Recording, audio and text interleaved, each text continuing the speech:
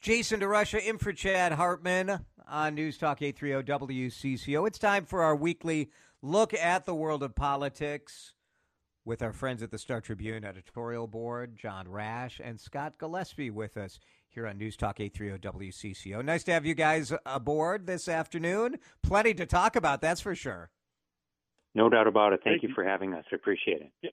Appreciate it, Jason. Thank you. Let's start with the mask mandate that is widely expected and reported to be coming up in just a couple minutes live on this Wednesday afternoon. From a political calculation, Scott, I wonder how the governor can explain what changed this week that would provoke him to have a mask mandate that he didn't do 2 or 3 weeks ago when we saw many other states doing it. I think you cut to the most interesting question that might be solved by today's briefing when the governor, as expected, will announce the mask mandate. Not much has changed, and I think the editorial board, I'll say on behalf of my colleagues, we've been pushing for a statewide mandate for weeks now. 28 other states went before us, 6 of them with Republican governors. I believe Mike DeWine, the Republican governor in Ohio, just not maybe minutes ago. Yes. Yeah, a mandate statewide. So I don't know really what's changed. Probably not much.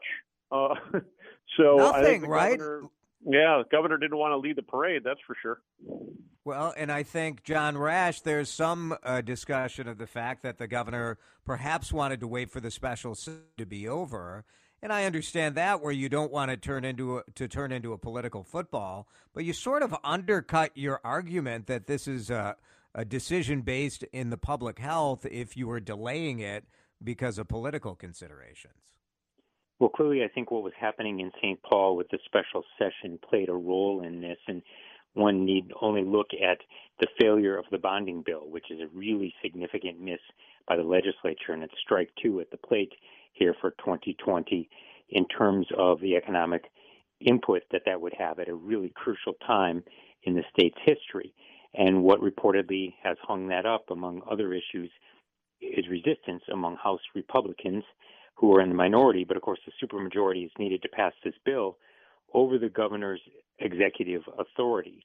And so if that is overhanging the legislative session, the flexing of that exercise of that legislative authority with the statewide mask mandate may not have been ideal timing.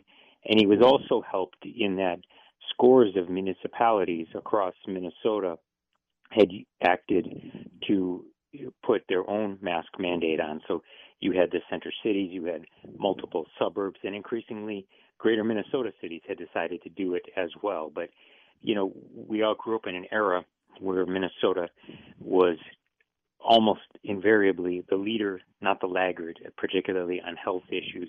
Think of the indoor smoking ban and so many others.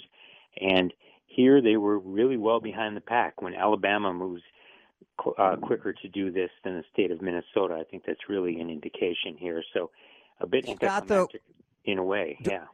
Don't you maybe look at this and say, maybe the right thing was happening? I don't know if some parts of rural Minnesota, where you have very few cases and very few people, should they be under the same requirement as Minneapolis and St. Paul, which did act pretty, obviously they acted quite a long time ago compared to the state, but perhaps it makes more sense. I don't know if doing it city by city is the way, but you could see a case being made for it to be at least a county level micro kind of decision here. Certainly there could have been a way that it could have gone, but if you look at the situations, particularly in the Sun Belt, Texas, Florida, Arizona, and increasingly in the northern tier of the country, Idaho has some runaway numbers in terms of COVID cases as well. There can be a counter-argument that a statewide ban is the smartest and most effective health mitigation tool. And one underutilized or underexplored, I think, aspect of this is that I think it was really tough for retailers who at times had to enforce a mask mandate where it was different in one community versus the other. And you had, even before cities had acted, some major retailers had decided, such as Costco, that you needed a mask, others didn't.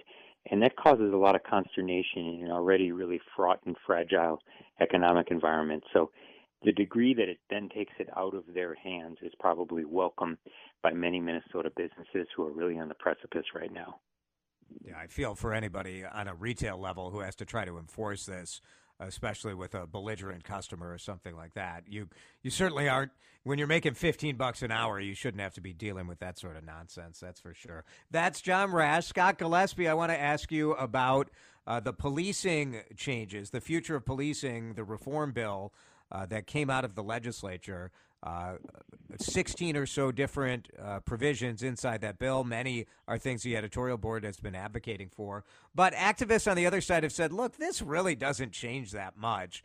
What's your take? Does this change anything significant in terms of policing? I can see what the activists are saying. Some of the steps taken under this legislation are more after the fact analysis and investigation instead of steps that are actually going to prevent deadly force incidents. And I think the activists are, to some extent, very rightly frustrated by that. For example, setting up a database to record every deadly force incident. It's probably smart, and over time you can look at trends and maybe you find some things there. But obviously, what you'd really like to have is no database that includes any deadly force incidents, if at all possible. Now, some, I guess, sadly can't be avoided. The one thing that the editorial board focused on today that I do think is really potentially fairly significant is the role of arbitration. And police chiefs around Minnesota have complained for decades about how difficult it is for them to rid their departments of problem officers. And part of the reason they've blamed the arbitration system. And the arbitration system had been set up to some extent, benefit arbitrators who kind of went 50-50, who split their decisions, and they would get their jobs. They're rehired and do these arbitrations if they kept that kind of record. As you opposed seem to fair. Yeah, right. And they've now set up a new rotating panel of arbitrators that's designed to avoid that. And at least our first glance at that language, we think that's pretty promising. So, that could be, over time, a fairly major step. But like you say, that's largely, well, it could be a before the fact type thing, I suppose, if you intervene against an officer who has proclivities that might lead him down this road. Right. And, and there certainly have been cases where some of the, around the country and in Minnesota, where some of these officers have been, had track records, and where chiefs have tried to move to get them off the force, and then they've been involved in things that are become more serious. So, but I think that's a fairly significant change. All right. Our Lindus construction time right now is 1:49. If you have hail damage, it's time to call Lindus Construction for a free damage check and estimate. We'll continue our conversation about politics, playing politics with John Rash and Scott Gillespie, and get their thoughts on President Trump taking the stage again. The premiere episode of President Trump, season premiere of President Trump talking about COVID-19. Playing politics next on News Talk 830 WCCO. 154, playing politics. Jason DeRusha, John Rash, Scott Gillespie. John, I want to start with you and talk about President Donald Trump. He had said that, the ratings were good. He is back on stage last night talking about coronavirus. And what did you think? Compared to his March and April appearances, it certainly was better because he seemed to recognize and reckon with the severity of the pandemic. He finally talked a bit about wearing a mask, but he repeated many of the same mistakes in terms of having it all about him, about it being overly political and potentially not only just insulting but dangerous for Asian Americans by continually referring to it as the China virus, and it's been well documented that many Americans of Asian descent have faced open discrimination because of the way that it's been characterized by the president and some of his supporters. And most profoundly, it was the president speaking and not his health experts.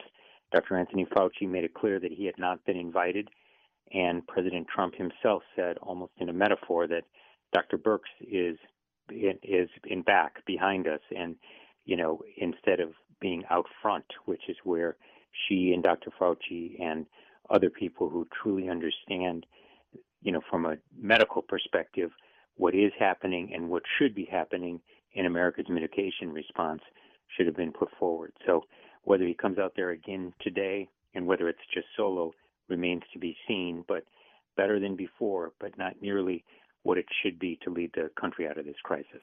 Scott Gillespie, do you think anyone really cares if the medical experts are out there, or is this just something? I mean, it's not like if Fauci and Birx are up there, all of the people who disagree with the president are going to change their mind. I mean, it feels a little bit like everybody's kind of lining up in whatever side they're on. I think you're correct, Jason. I look to these briefings for some information, some factual information that tells us what the federal strategy is. And that's where I thought, again, yesterday, and we saw this before when the president was doing these briefings, you just don't get that. We don't have one. So he, whether or not he's there, Pence, Birx, or Dr. Fauci, if we don't have a national strategy, if the states are up on their own, which is where we are today, these are just opportunities for him to get in front of the camera and maybe get some viewers. He's bored because he can't do his rallies, and there you have it. I kind of agree with you. I don't think anybody's mind is going to be changed unless there's something that happens that reverses the numbers and the growth of the disease. Yeah. All right, we only have 30 seconds left, but with the news today that the State Fair is doing a drive-through food thing, John, your number one State Fair food that you're going to miss by not being at the fair this year?